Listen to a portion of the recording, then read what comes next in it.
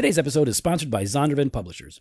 Zondervan is offering the Trace the Themes Bible Study. Trace the Themes is a free Bible study authored by Pastor Spence Shelton, and it will help you trace the themes of Scripture as they unfold from Genesis to Revelation. This is a 6-part study perfect for small groups, family devotions, or individual use. You can learn more at tracethethemes.com.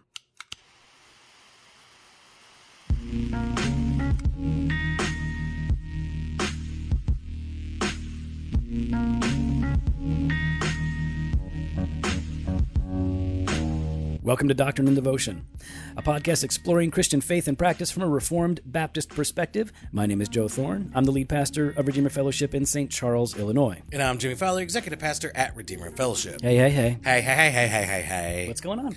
You know, nothing. Busy times, busy days. Busy days. And we're in the middle of a busy week, we were meeting very quickly to record a couple of episodes and then blast off. And then that's it.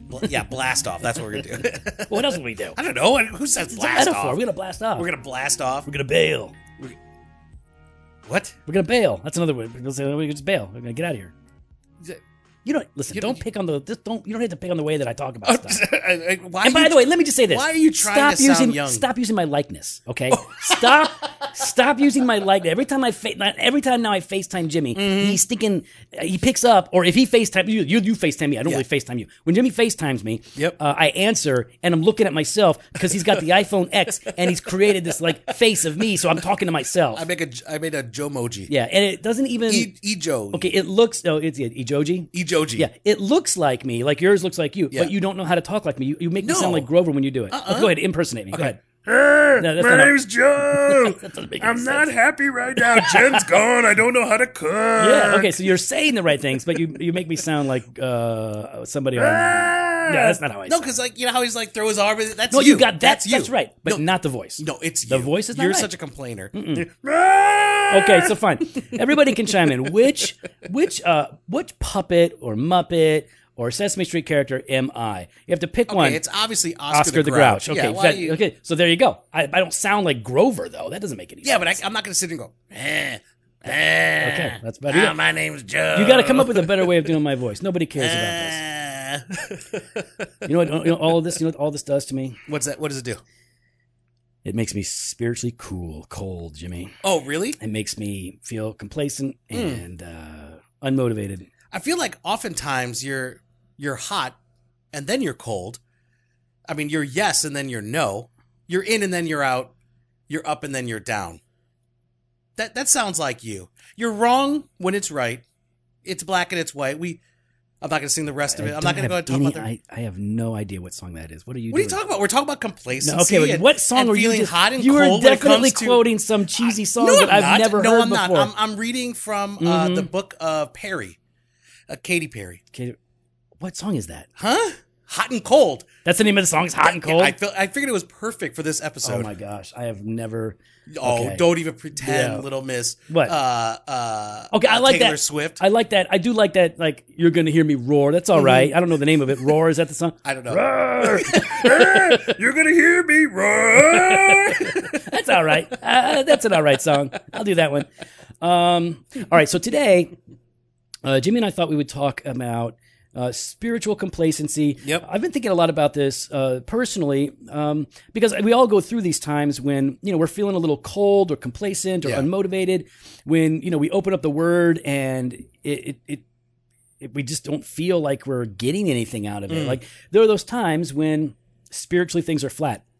And recently, I've had a number of different people tell me that about themselves personally. Like I really feel, they'll say cold. Yeah. And so as I've been, doing a lot of personal work in my own life, trying to figure a few things out about myself, I started thinking about different ways in which, we can sort of reignite spiritual passion. Now, of course, this isn't something you can't make yourself on fire spiritually, right? I mean, it's like you can't can't manufacture personal revival. Well, I mean, not according to Benny Hinn and others. I mean, I feel like there's a way that we could fan into flame the fire of the Lord within the life of the believer, as long as they're waving their coat at us, I think we'll be okay. Yeah, and maybe fan it with some dollars. Yeah, that's how you fan it to flame Yeah, with dollars. Actually, no, they want $10, $20. They don't want no dollar. Yeah, you gotta have those Creflo dollars. I think that we're not. I don't want to suggest that we can manufacture personal revival, but the reality is, if we're feeling spiritually cold, the way that I've been thinking about it is, and I know we both have talked about this before, Jimmy, that when we're backsliding or getting spiritually cold before that, what's happening is there is some kind of a disruption in our communion with God. Oh yeah, right. So there's that intimacy, that freshness, that transparency, right? This sort of like experiential relationship that's supposed to flourish with God through Jesus Christ, that is being interrupted. And it has an effect. It has an effect on our outlook, on our attitude, and even on our faith. Right. And so you don't want to be led by your feelings or by your experiences, but those things are important components of healthy faith. Which is funny because you're cold-hearted and like you're very stoic. Well, that's towards people, yes, but not towards God. No. So wait. When it's just you and the Lord. Yeah. Give me an example. Just give me. All right. So, how would you like it? Okay. How many times have you seen me cry? Twice. Never. No, that's not true. Never. Twice. Name one time you've seen me cry. One, I made you laugh.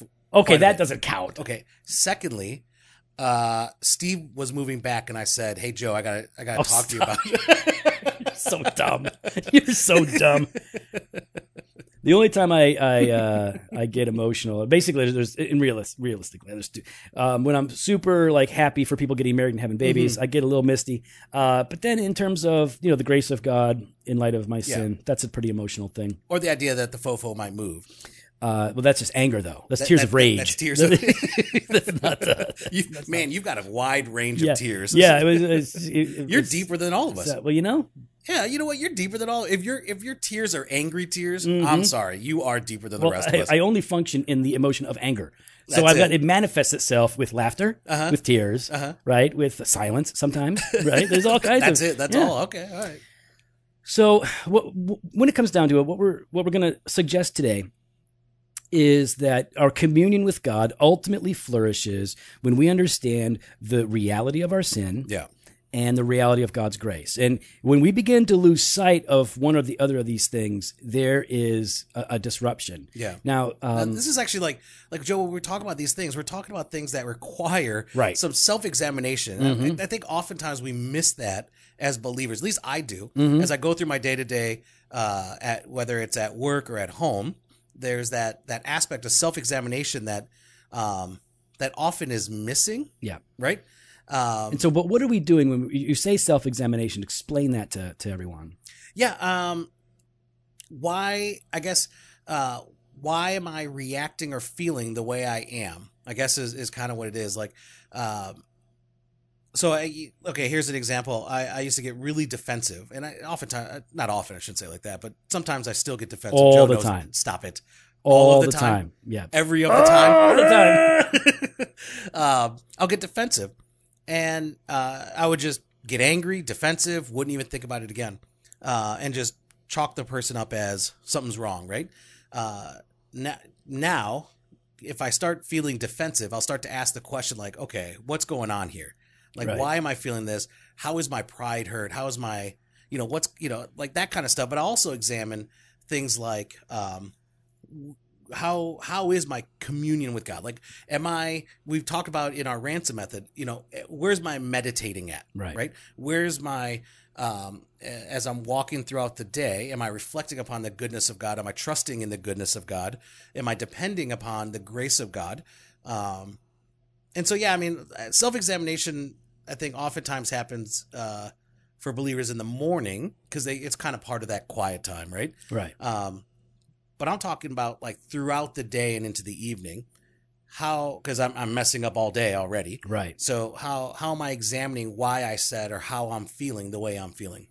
Yeah, I think that's good. I think that's helpful. And you're actually hitting up on the deeper levels of self-examination, right? Like I'm a deep guy. You're super deep. That's it. What? Yeah, you're super deep. Yeah. Really? Yeah. Man, that's Well, no, what do you mean? No, you just gave me a comment. Yeah, Okay, I'm saying like you're super deep. yeah, exactly. I'm like a well, you know. Yeah. It goes right down in there, and I can. Yeah, thanks, man. Yeah. Thanks, man. Yeah. The well's dry, but it's deep. It's a deep well. There ain't nothing in there. There's a bunch of puppies that fell down the hole. Bones are. Who says Wait, what? that? Oh, I don't know. Have you examined why you? Oh, but I have. I know you why. say?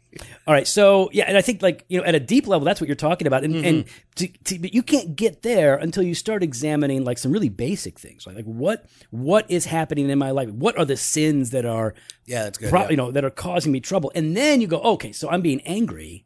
Why am I getting angry? You're getting see, I go right past that. Well, you're advanced. I'm advanced. You're an advanced sinner. Yeah, No. you're deep. I know I'm sinning. Now I'm trying to figure out why am I sinning. Like, what is my problem? So I think that. I think you're right. I think when we're talking about like, well, how do we actually go about this? In self-examination, we have to consider our sins. Yeah. Right. We have to try to unpack what's happening, trace those roots down, like you were saying. Yeah. And then we always have to get back to a gospel meditation. Absolutely. I read a tweet today. It was actually I can't remember. I can't find it right now, but we're in the middle of this conversation. But she was quoting Luther. And I had not heard this quote before. And I feel like I've heard a lot of Luther quotes. And maybe it could be one of those, things, but maybe he said it or maybe he didn't. So are you kind of upset that you didn't know about it? Is this, no, because it was so good. Pride? No, it was awesome. It was awesome. All right, it was at RW Hall on Twitter. That's our friend Rick. He came to the conference. We met him and his wife. Earlier this year. From Texas. Right. So Homeboy quotes Martin Luther as this: "When I look at myself, I don't see how I can be saved. But when I look at Jesus, I don't see how I can be lost." Ooh. Yeah. That's powerful. I don't know if Luther actually said that, but that's pretty awesome. I'm pretty sure I said that. Is that a fofo? I think that's a fofo. I think I said that last year's conference. Rick, you got to really apply it correctly when you're... applied directly to the forehead? Is that like what you're talking about? No. I mean, like, you got to give credit where credit's due. Oh, that's right. Yeah. You know? Cite your sources. That's it, yeah. So we've got to go from not just an examination of our sins, but to the gospel meditation. And so to do that today, what we're going to look at are what's commonly called... Oh, the 7 deadly sins. Right. Because Joe's so Catholic. Yeah, man. Get my Catholic on today. Now, we're not suggesting that what Roman Catholic theologians have written about these things are significant for you or that they are altogether wrong. We're not even dealing with that stuff. We just want to... but believe it all. Continue. But what we do want to do is we want to talk about these sins, these 7 sins, because they are common to all people, and they are genuinely, these are serious problems that can wreak havoc in our lives. And if we want to do some self-examination, sometimes we don't know where to start. Yeah. So one of the ways that we can start is by looking at these particular sins, and then looking at ourselves. That's right. And the best way to do that, I think, is watching 7. And as you watch 7, the made for TV, like TV edit 7. No. I'm talking Brad Pitt. Yeah. Talking, I mean, but like what's in the box? Yeah. So, if you're not 18, don't watch that movie. All right. So, Jimmy, let's. What we'll do is why don't we just look at each one simply, and we'll reflect on some passages of Scripture that address these sins. And in order, traditionally, the first sin that's listed is pride. Now, when you think about pride, like, how would you explain what pride is to somebody? How would you define it? I think making much of ourselves and putting down of others. I think there's 2 things here. It's boasting of oneself at the same time looking down upon those around you. I think that's good because we think that we can simply have a really good view of ourselves without it impacting how we view others. That's it. But I think it's both. I think it's absolutely... You can't have an unrealistic, inflated view of yourself without deflating the other. Right, exactly. Yeah, see, fofoism, Rick. Yeah, see? Say, when you tweet that one, Rick, it's me. That's right. Martin Luther didn't write that. John Calvin said that one. All right. So, for example, we know so many passages in Scripture that deal with the sin of pride. Proverbs. I was going to say Galatians 6:3, and that's kind of where I'm really thinking about this. For if anyone thinks he is something when he is nothing, he deceives himself. Yeah. Right. And so that's just it. The really boasting of oneself is a deception that you're. My dad used to tell me as a kid, like, man, the worst. Shut up, dummy. No, he didn't say that. Worst thing you can do. Well, I mean, obviously, there's a lot of more horrible things I could do. But he's like, man, what's really messed up is when people start believing their own lies. Right? Yeah. That's really messed up. You can lie to others. dangerous, When you start lying to yourself and believing that, Yeah. then you messed up. And that's what pride is, right? Because it's not like somebody has tricked you as much as it is that they might have suggested something, but you have to choose to believe that hype, to believe your own hype. So yeah, there's a bunch of proverbs, right? When pride comes, then comes disgrace, from Proverbs 11:2 or Proverbs 16:18. Pride goes before destruction, and a haughty spirit before a fall. Like pride will ruin you. It is a sin that will give birth to other sins. It's always called by people a root sin that gives birth to fruit sins. So that, when you can trace your sins and see the connection back to pride, you can make greater work of putting those sins to death. One of my favorite proverbs is Proverbs 8:13. The fear of the Lord is the hatred of evil. Yeah. Pride, arrogance, and the way of evil and perverted speech I hate. So, like, to fear God, to properly understand God, is to hate pride. That's right. And this is something that we oftentimes see in ourselves. So how is pride manifested? Like, this is what you should do when you're thinking about pride. Like, okay, so here's what pride is, an inflated view of itself. Now, what are some ways in which it gets manifested that I might see in my own life? Yeah, I mean, I think one of the ways for me is when I think I deserve something more than somebody else. So let's just say you're in your vocation and you get passed over for a promotion. You think to yourself, well, why is that person? That person is not qualified. I'm qualified. Then you start to tell yourself, oh, it has to be some politics. I'm just the straight talk express. That's why I can't get in there. You're too real. I'm too real. They can't handle me. They can't handle me. And I love when people do that. Yeah. When people they get passed over or something like that, or they don't get what they think they want. All of a sudden it's like, no, they knew they couldn't handle me. Yeah. I'm too big for them. That right there, you should be thinking to yourself, oh, okay, I'm a pretty prideful person. Yeah, when I think about pride and how it manifests itself, I think about driving. I think about anger. Like, it took me forever, but I figured out years ago that the reason I get angry when I drive is because I'm proud. Yeah. And I just wouldn't have thought about it that way. But the Spirit used the Scripture and a few other brothers in my life to make that really clear. Pride manifests itself in self-righteous anger. Yeah. And so you've got this sense of entitlement, like you're talking about. You've got anger. And in fact, pride can manifest itself in all of these other sins that we're going to be talking about. Yeah, like absolutely. It's kind of the fountain of all of these sins. Now, I think Martin Luther once said that,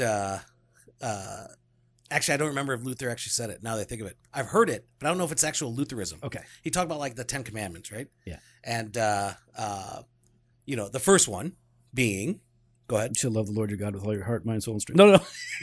I'm sorry. I was reading something while you said that. Sorry. First commandment. I'm the Lord your God who brought you out of the land of Egypt. Yep. You shall have no other gods before me. Exactly. Right. And so, like, pride is putting yourself on that throne. Right. And so saying, the rest of them, kind of like this, the rest of the 10 Commandments. They'll all fall. Oh, they'll all fall because of pride. Yeah. Then did I get the first commandment right? Was I right on that one? Did I get it? You were right. My second attempt was good? Your second attempt was good. You got it right there. I don't know the Love the Lord your God. The first commandment, keep it real. I don't know, what is it? The first, there's 10 of them. I don't know. They're all mixed up.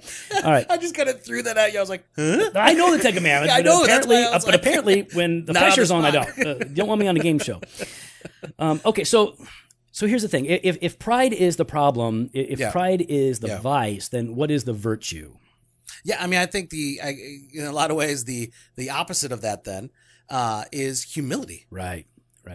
And many of the passages of Scripture that condemn pride, in that same breath, will extol the virtue of humility, like James 4:6.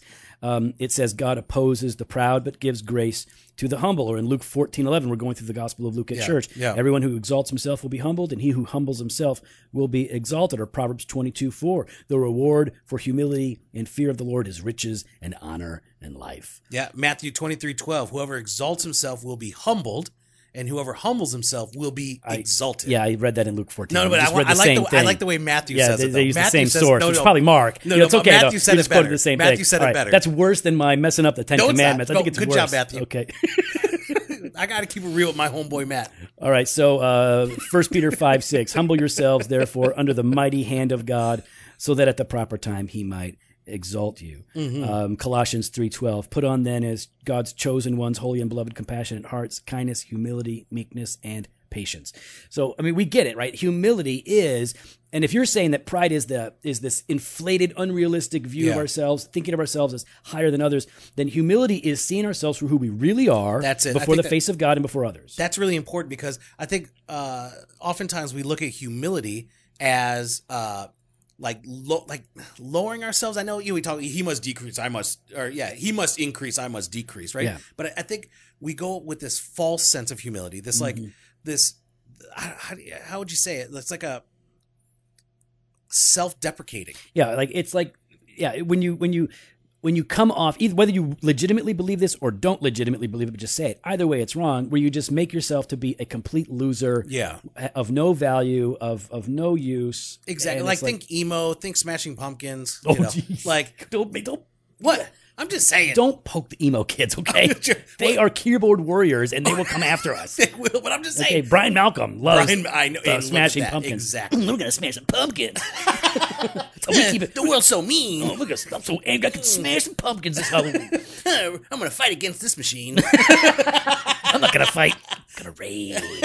Although I do like a couple of rage. Do you really? Yeah. Okay. Yeah. There's some. But either way, like what I'm saying is like that fakeness or that even like you said, whether it's real or not, it's inappropriate. It's inappropriate because it's not a realistic view. Correct. You're a person made in God's image. Correct. He loves you and he can use you. And that's denigrating the image of God. Absolutely. All right.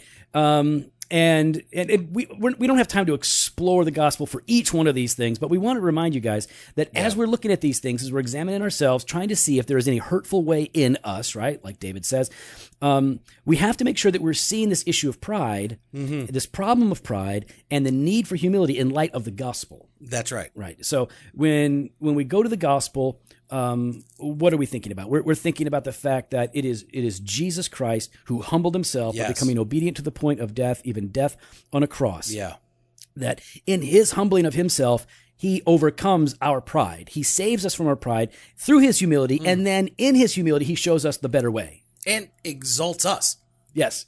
Right? So we can be number one. No. So that we could be restored in relationship back to our Father. Right. Exactly. Love it. Okay. Oh, so second, greed. Deadly sin. Greed. Go ahead, Joe. Big corporations. Okay. So I'm going to go ahead. 1 Timothy 6:10. For the love of money is a root of all kinds of evil. Oh, see that? The love of money. Money is the root of all evil. That's what it says. No. It says for the love of that money. Money is evil. That's what the Bible says, right? So why don't you go ahead and give me... I hate it when people misquote this so much. I know, like, money is so bad. Yeah. Yeah, feel the burn. Okay, so...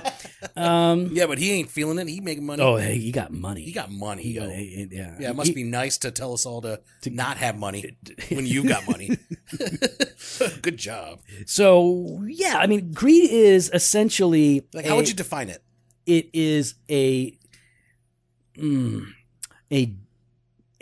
longing, a dissatisfaction... I like that. That's good. With what you have and a longing for what others have. Well, yeah, that's coveting. I feel like, greed is a discontent with what you have and an insatiable desire for more than you need.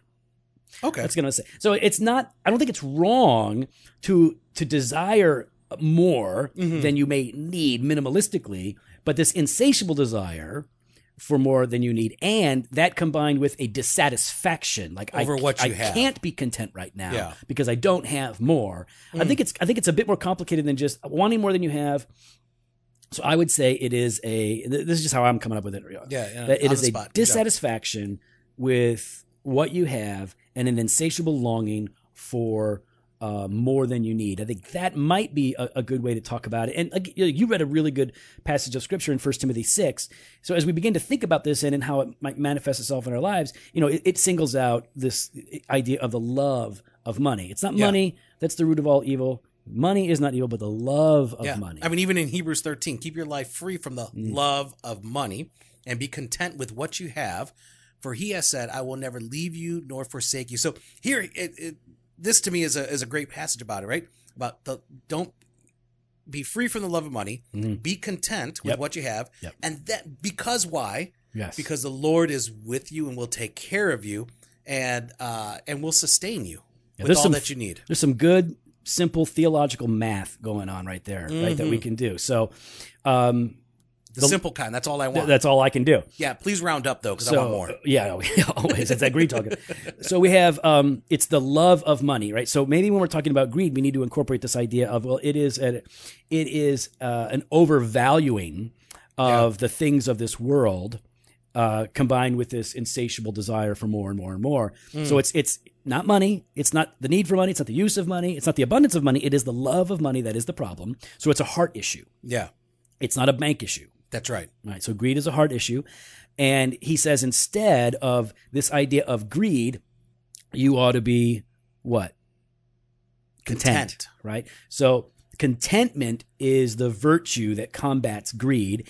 And so how do we find contentment? Do you find contentment after you've hit a certain level financially? Do you find contentment as long as you have, like, are you going to be legitimately discontent until you have your mortgage paid off, or are you going to be discontent when you can't make your bills, or like how is it that we can find contentment according to that passage? Oh, what was that? That's the lawn mowing guy, and it's nighttime. I'm going to lose my mind if he starts mowing with a flashlight. Oh gosh, I'm going to lose my mind. Seriously? Let's get to wrath. Stinking. All right, so according to Hebrews, yep. So you can be content with what you have. Yep. Because I will never leave you nor forsake you. So trusting in the goodness of God in the life of the individual. Right. So, I mean, that's really profound. The author of Hebrews, not Paul, the author of Hebrews says that we can be content with what we have, whether it's a little or a lot. Correct. Not because of any circumstances, but because of God. Mm-hmm. Listen, this should be convicting for all of us when it comes down to greed and contentment. Oh, yeah. All right, so when you're examining yourself to see, like, okay, so is there any hurtful way in me? There's, what about pride? What about greed? What about lust? Right? Like this word lust is the third deadly sin.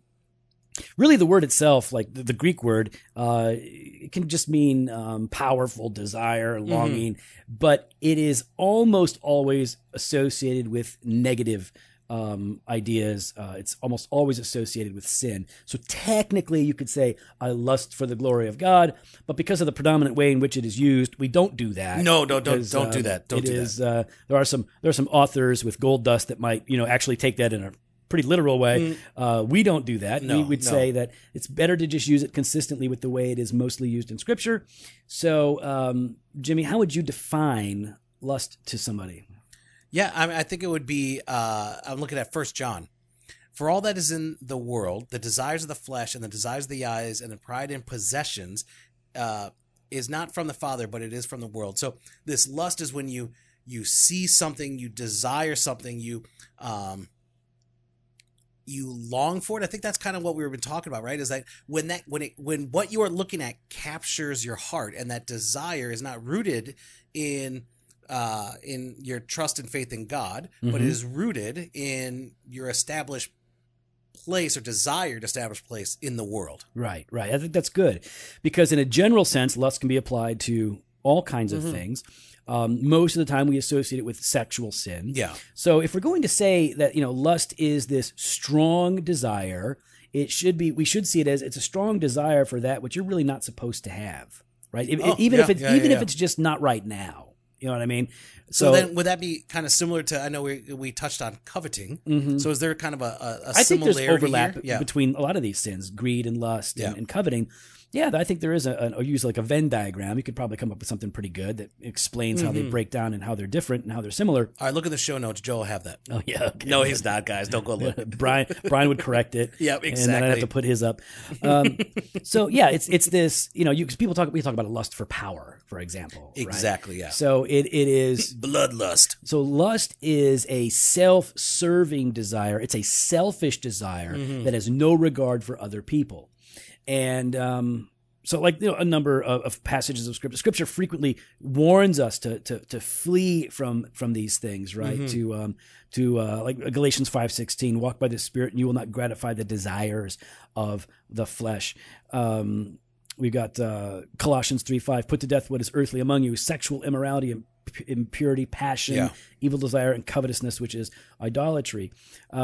There are a number of ways that lust manifests itself in our hearts. And when we talk about this sin, Jimmy, what is it about this sin that is appealing? Why do we indulge in this sin? What is it that makes it look good to us? Like, okay, I'm going to actually play with this sin. Whereas you might think like, well, I'm not going to go down the thoughts of punching somebody in the face, at least not in the sense that I would actually pull the trigger, but we will really indulge this heart sin. What's appealing? I think part of it is pride. I know they're all connected, but I think, and greed, obviously, but I think part of it's because of status, right?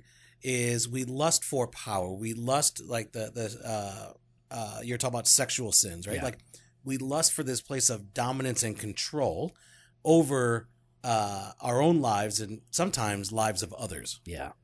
I think that's true. And when I'm thinking about lust and like what it is because it is so focused on self-satisfaction, because it like to lust, it's feeding a feel-good moment, right? Like when the desire itself feels good, a sense of satisfaction, right? Yeah, it's like we want that. We want so it's something that we shouldn't have right now. Yeah, but we're impatient for it.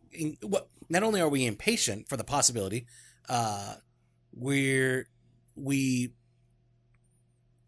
disregard that we might never have it. Right.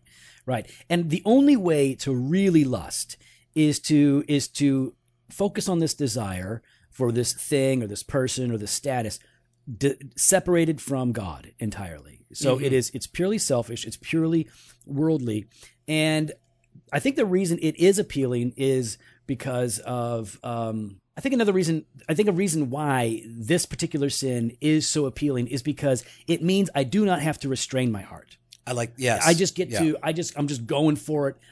It's entitlement. It's all of that stuff. And I'm just going to let loose and drink it in my mind, in my thoughts, maybe even in my planning. And so the opposite then of lust, I think, is self-control. Oh, I mean, and one of the passages I really, that's really convicting for me when it comes to self-control is I think of Proverbs 25. Ooh. A man without self-control is like a city broken into and left without walls. Ooh. There's no boundaries, and like the idea behind this, the walls is safety. Right, you're safe within here. Build the wall. Build the wall. That's what you're saying. I'm saying no. Listen, all I'm trying to get at is you need the wall towards the south and of your city, right? And it should be funded, and you're paid for by sin. Is that how you're? No. I'm just saying that I think the government needs to do something and act for the safety of the city. Okay. But no, it's a powerful picture. Image. It's a powerful picture there because once a city has no walls or an individual has no self-control, then everything and anything. Exactly. Right. And it's not as if self-control is a fruit of the Spirit. It's a part of the fruit of the Spirit, right? That's what I think about as Galatians, right? Love, joy, peace, patience, kindness, goodness, faithfulness, gentleness, and it ends on self-control. This is a sign of the Spirit's work in us. It is a fruit of salvation. And so we have a lot to be concerned about if there is no self-control in our lives. Yeah. Now, listen, in certain areas of my life, I can be pretty self-controlled, but there are some areas of my life where it's self-control just goes out the window, like donuts. If it's a good, if it's a box, not Dunkin', if it's like a box of good donuts. Donuts make you go nuts? Yes, absolutely. That's really good. I can't, there's no self-control. So I don't know, the NIV Biblical Study Bible. I just got to have it. I just got to have it. And not only their Biblical Study Bible, actually, they've put out this free Bible study. Zondervan is our sponsor for this episode, and they have released a Trace the Themes Bible study that helps you to trace the biblical themes as they're progressively revealed in Scripture. And really what it does is it unpacks 6 themes of Scripture as they unfold in the Bible: the Word of God, the presence of God, the people of God, redemption, holiness, and mission. And it's all for free. The videos, the study guides, All of it. It's perfect for small groups and family devotions, and it's free. All you got to do is head over to tracethethemes.com. You can start there, and it's a free 6 week, isn't it? 6 week Bible study? Yeah, that's right. 6 themes, 6 weeks, and you just listen. This is, if you don't know what to do, like a lot of you guys are in like churches that don't have a lot of resources. If you're a church plant or a small church, you don't have a lot of resources. Or even as a family unit, you're trying to think, how do I shepherd my family? How do I? It's free, man, and it's good stuff. So go get on it. tracethethemes.com. So, Joe, as we're kind of going through this here, we're on our next one, envy. Right. And so looking at some scripture here, Proverbs 14, a tranquil heart gives life to the flesh, but envy makes the bones rot. Another Proverb 23, let not your heart envy sinners, but continue in the fear of the Lord all the day. Galatians 5, let us not become conceited, provoking one another, envying one another. So as you're hearing some of these passages, like how would one define envy? And I know there's always overlap in all these, but how would you best define that? I know that I mostly see envy when I see people looking at me. That's usually when I encounter envy. People are looking at me and they're envious. No, that's called disdain. Wait, it's not envy? No, that's disdain. I thought it was envy. No, you're once again prideful, deceiving yourself.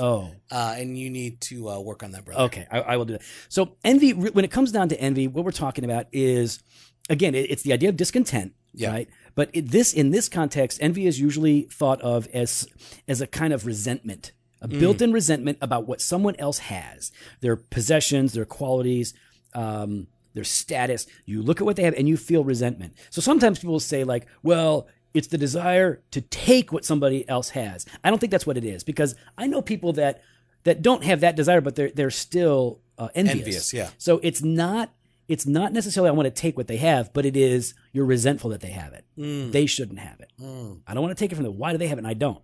Now I remember, or not even that. Not even why I have it. Why do they have get it too? Yeah. But it includes that sense of longing for it. So I'm not sure. But I know we had a guy here, good man. He's in ministry now. He's a pastor, a good friend of ours. And for a long time, he was a single dude. And I won't tell you his name, but it's Tim Smith.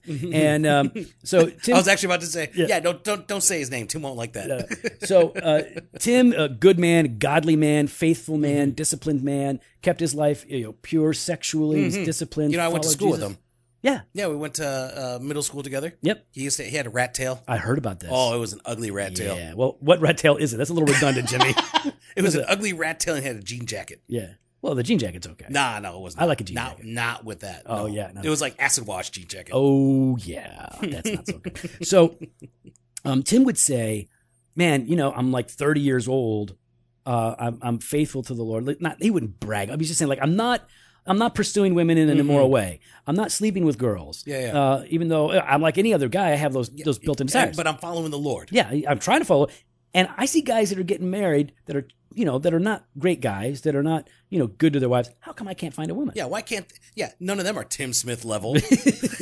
So I think even Tim would say, at times in his life he struggled with envy. It wasn't that he wanted to take what somebody else had. It was like he just wanted it for himself, and he was frustrated that this guy had it and he didn't even care about it. And it's a good longing, right? Like it's a good longing to have. Oftentimes, yes.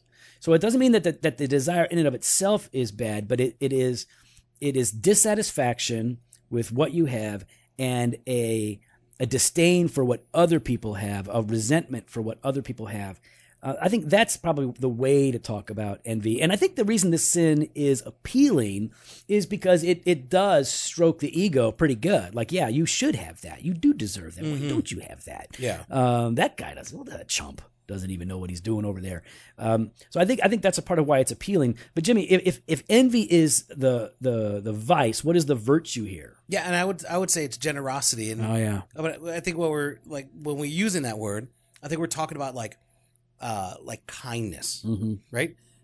Being kind to others, being gracious with others, being generous with others. Like not clinging on and holding on or reaching out for what you can get for yourself, but giving away. Others. Yes, absolutely. And probably contentment is probably in there too, know. But I think you're right. I think that is more of the opposite, because I think with envy it is this resentment for what somebody else has. Yeah. And so instead of being thankful that they have it, right? Like, okay, I don't have it, I want it.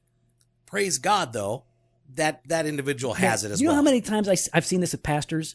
I've seen pastors. Oh, we're going to talk about church buildings, church size. Go ahead. Goodness sakes. I knew it. I knew you were going to go as soon as you said pastor. So, like, you know, there's years ago, our friend Ryan Hughley.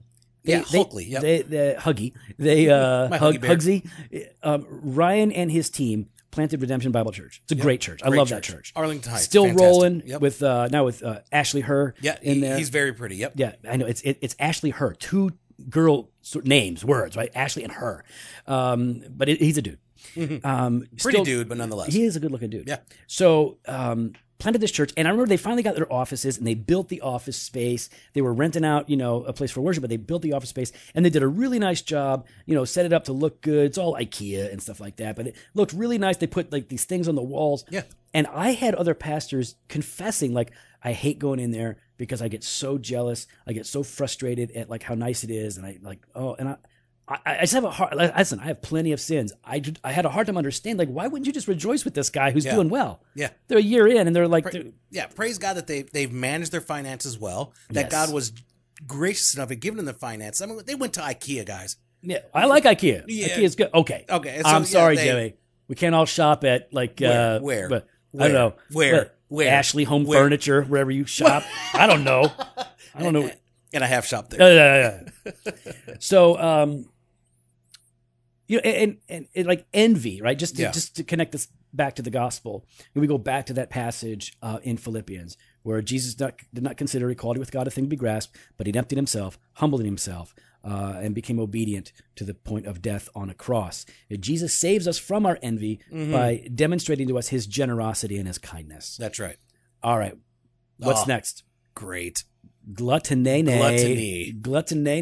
So, Joe, how would you define gluttony, and why would you define it as overindulgence? Well, that's what it is. So I guess I don't have to define it. Yeah, I would say that gluttony is definitely overindulgence. And I mean, oftentimes we think of food. I mean, I think of that from Hunger Games. Remember that one scene at the party in the city? You remember that? Yeah. And then, you know, people are eating it, and then they're taking some special juice so they could Ipecac, that kind of a thing. Yeah, so they could vomit it back up so they can go back for more.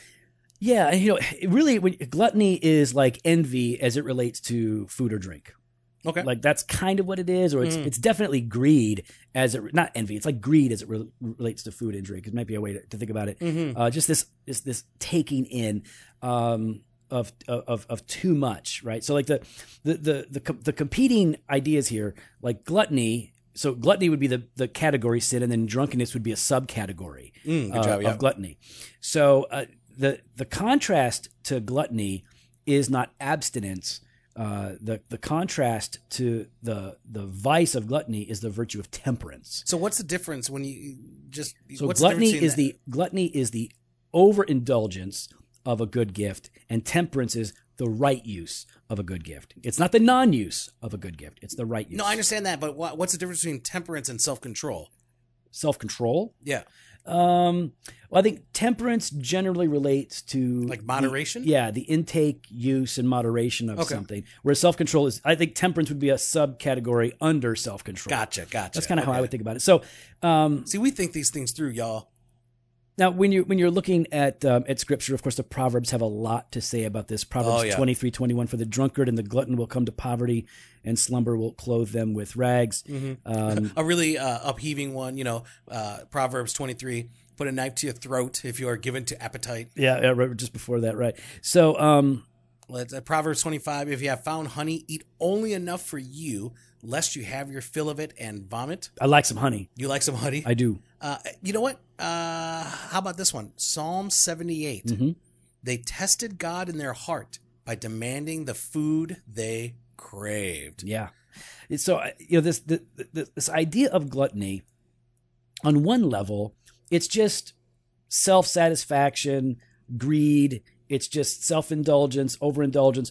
But on a deeper level, it is not appreciating the gift that God gives. Yeah. You can't appreciate it if you are overindulging, right? Once you begin to abuse the early gift. Yeah, you use the gift. Right. You lose the gift. And what happens is when you overuse the gift and lose the gift, you lose the giver of the gift. That's what I'm saying. Like because you've lost sight. That's what it means. You've lost sight of the giver when you're indulging in gluttony. And the reason this sin is appealing, whether it's drunkenness or food, is like multi-level, right? It's appealing because it feels good. Like most people understand that when I'm depressed and I eat, I feel a little bit better. Or when I'm sad and I drink, I feel a little bit better. And so they get themselves into trouble by doing those sorts of things. And then they view instead of eating and drinking to the glory of God, right? 1 Corinthians 10:31. Instead of doing that, they are eating and drinking to satisfy their own internal cravings. And it removes God from the picture, and it makes us view these gifts either as purely utilitarian, right? They're just designed to meet a need in my life, whatever that need is, or we view them as something that we deserve and we just get to use how we want. But like Calvin said, when you receive good gifts from the Lord as gifts from the Lord, you won't neglect it and you won't abuse it. You'll treat it with care and you'll do what's right. So temperance then is the right use. C.S. Lewis talks about this issue of temperance in Mere Christianity.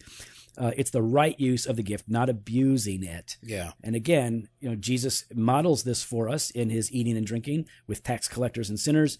He never got drunk, though he drank wine. He was never gluttonous, but instead he rightly used the gifts of God. And so he saves us from our intemperance by his temperance, by his act of righteousness. Yeah. And he shows us the way that we are supposed to go. So, Joe, next, we're almost there. Wrath. Wrath. Your favorite one.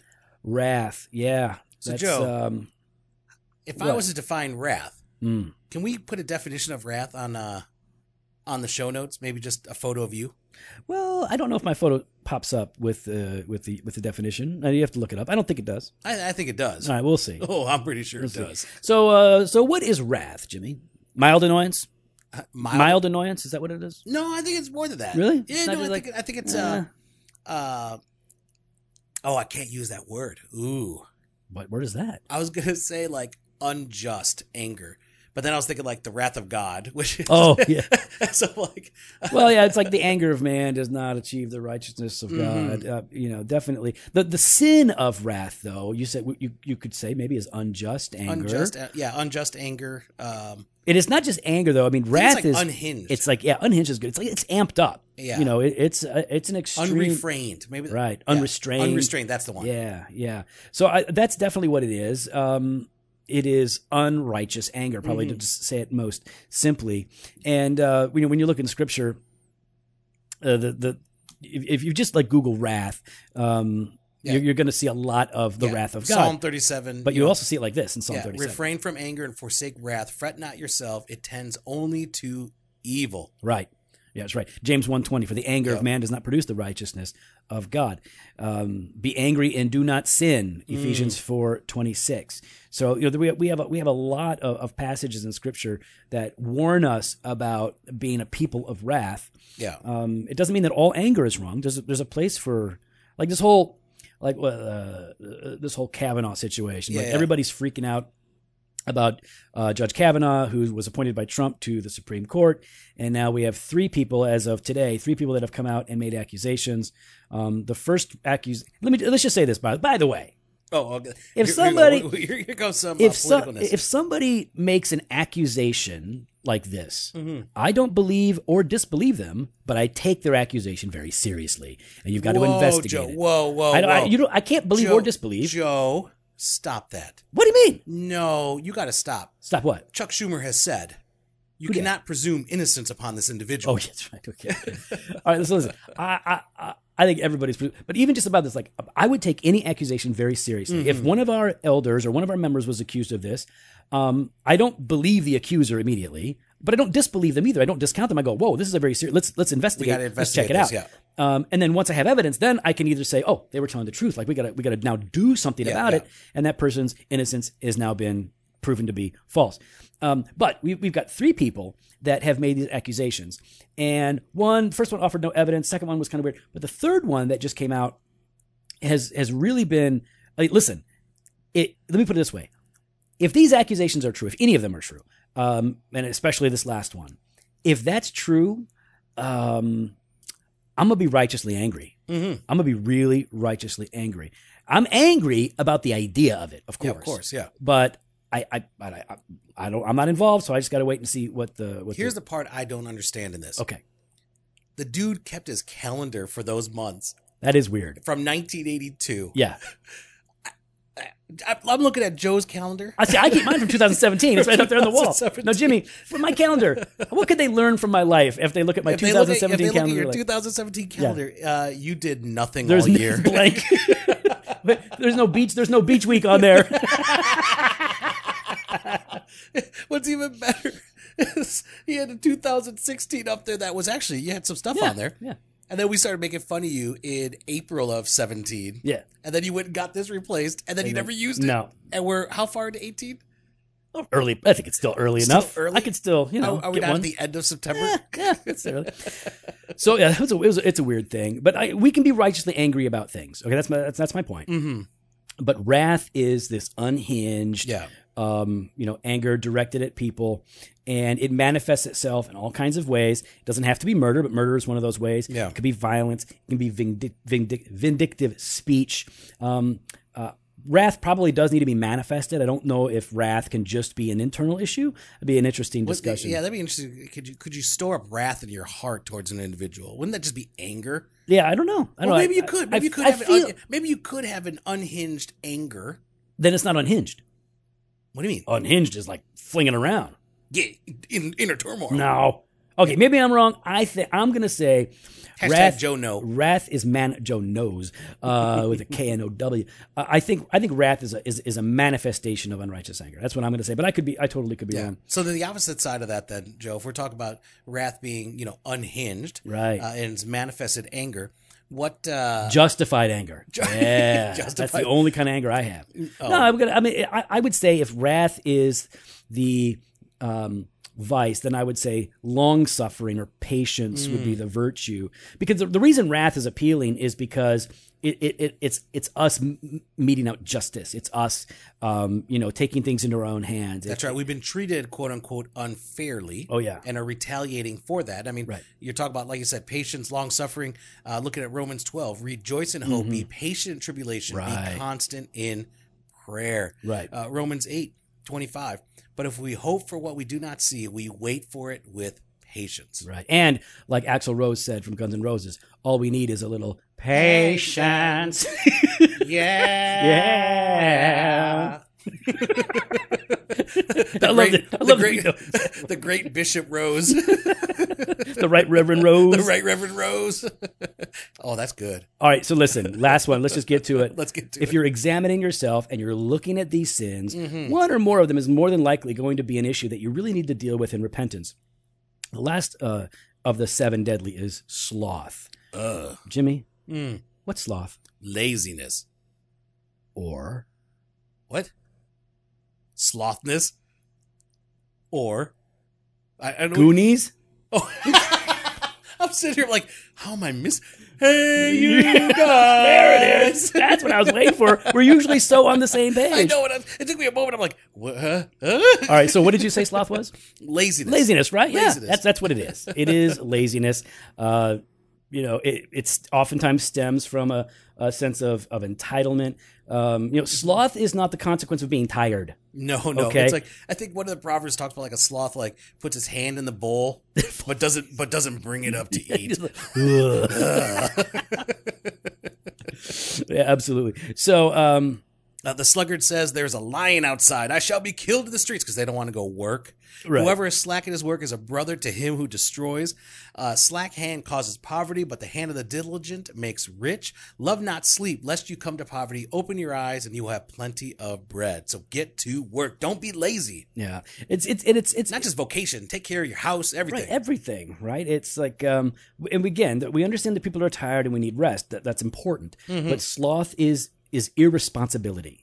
It's Yeah. not taking seriously the work that God has given you to do. I love it. It's one of the things that my wife says, that the good works that God has prepared for you to walk in is not just reading your Bible and praying and going to church. It is also doing the laundry, doing your homework. It's also, helping your spouse. It's all the little things that we have to do. No, she didn't say that. According to Rick, it was Luther. Oh, did Luther say that? Luther said yeah. that. Now, Rick likes to attribute everything to Luther and not give credit where credit is due. Makes me so wrathful because he's so slothful. Do your research, Rick.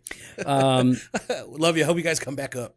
So this sin is appealing because we lazy. You just get to lounge around, do nothing, just chill. Now there are some people that genuinely aren't slothful. They're workaholics, and there are different sin issues in their lives. Yeah, that's a whole different we're not issue. all going to be guilty of all of these sins, but most of these can be seen in each of our lives in different ways or at different times. Mm-hmm. So if sloth is laziness, the virtue would be I would say be hardworking. Right, yeah. Right? And the Bible actually does talk about that sort of a thing. Colossians 3:23, whatever you do, work heartily as for the Lord and not for men. It's pretty clear that the Old Testament and the New Testament values people who take their vocation and their responsibilities serious enough to actually do hard work and hard things, because we're not just doing them for ourselves or even for the people that are important to us or even for our employers. We ultimately do these things for God. Oh, absolutely. He's put them before us. Mm-hmm.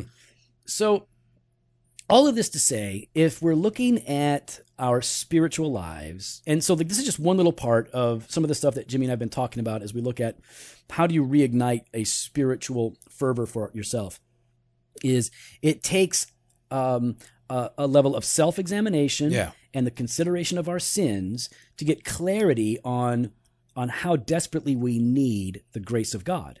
Like, it's hard to meditate on the gospel and really appreciate it if you don't understand your sin and your need. That's right. And this is a way to begin to meditate on yourself, which should then lead us to meditate on Christ. So that, back to that Luther quote, right? Mm-hmm. When I look at myself, I can't see, how I could be saved. But when I look at Jesus, I can't imagine how I could be lost. It's got to be both. You look at yourself, you see your need, and then you look to Christ, and you see your hope. So, and I think so when you're saying like, oh man, the scripture is cold, God seems distant, my prayers seem like they're bouncing off the ceiling. When you're feeling that way, when you feel all Katy Perry. Why? What did she say? Oh, you're hot or you're cold. Oh, that's right. Yeah. So wait, you're yes and then you're no. But hot and cold is fine. It's lukewarm that's bad.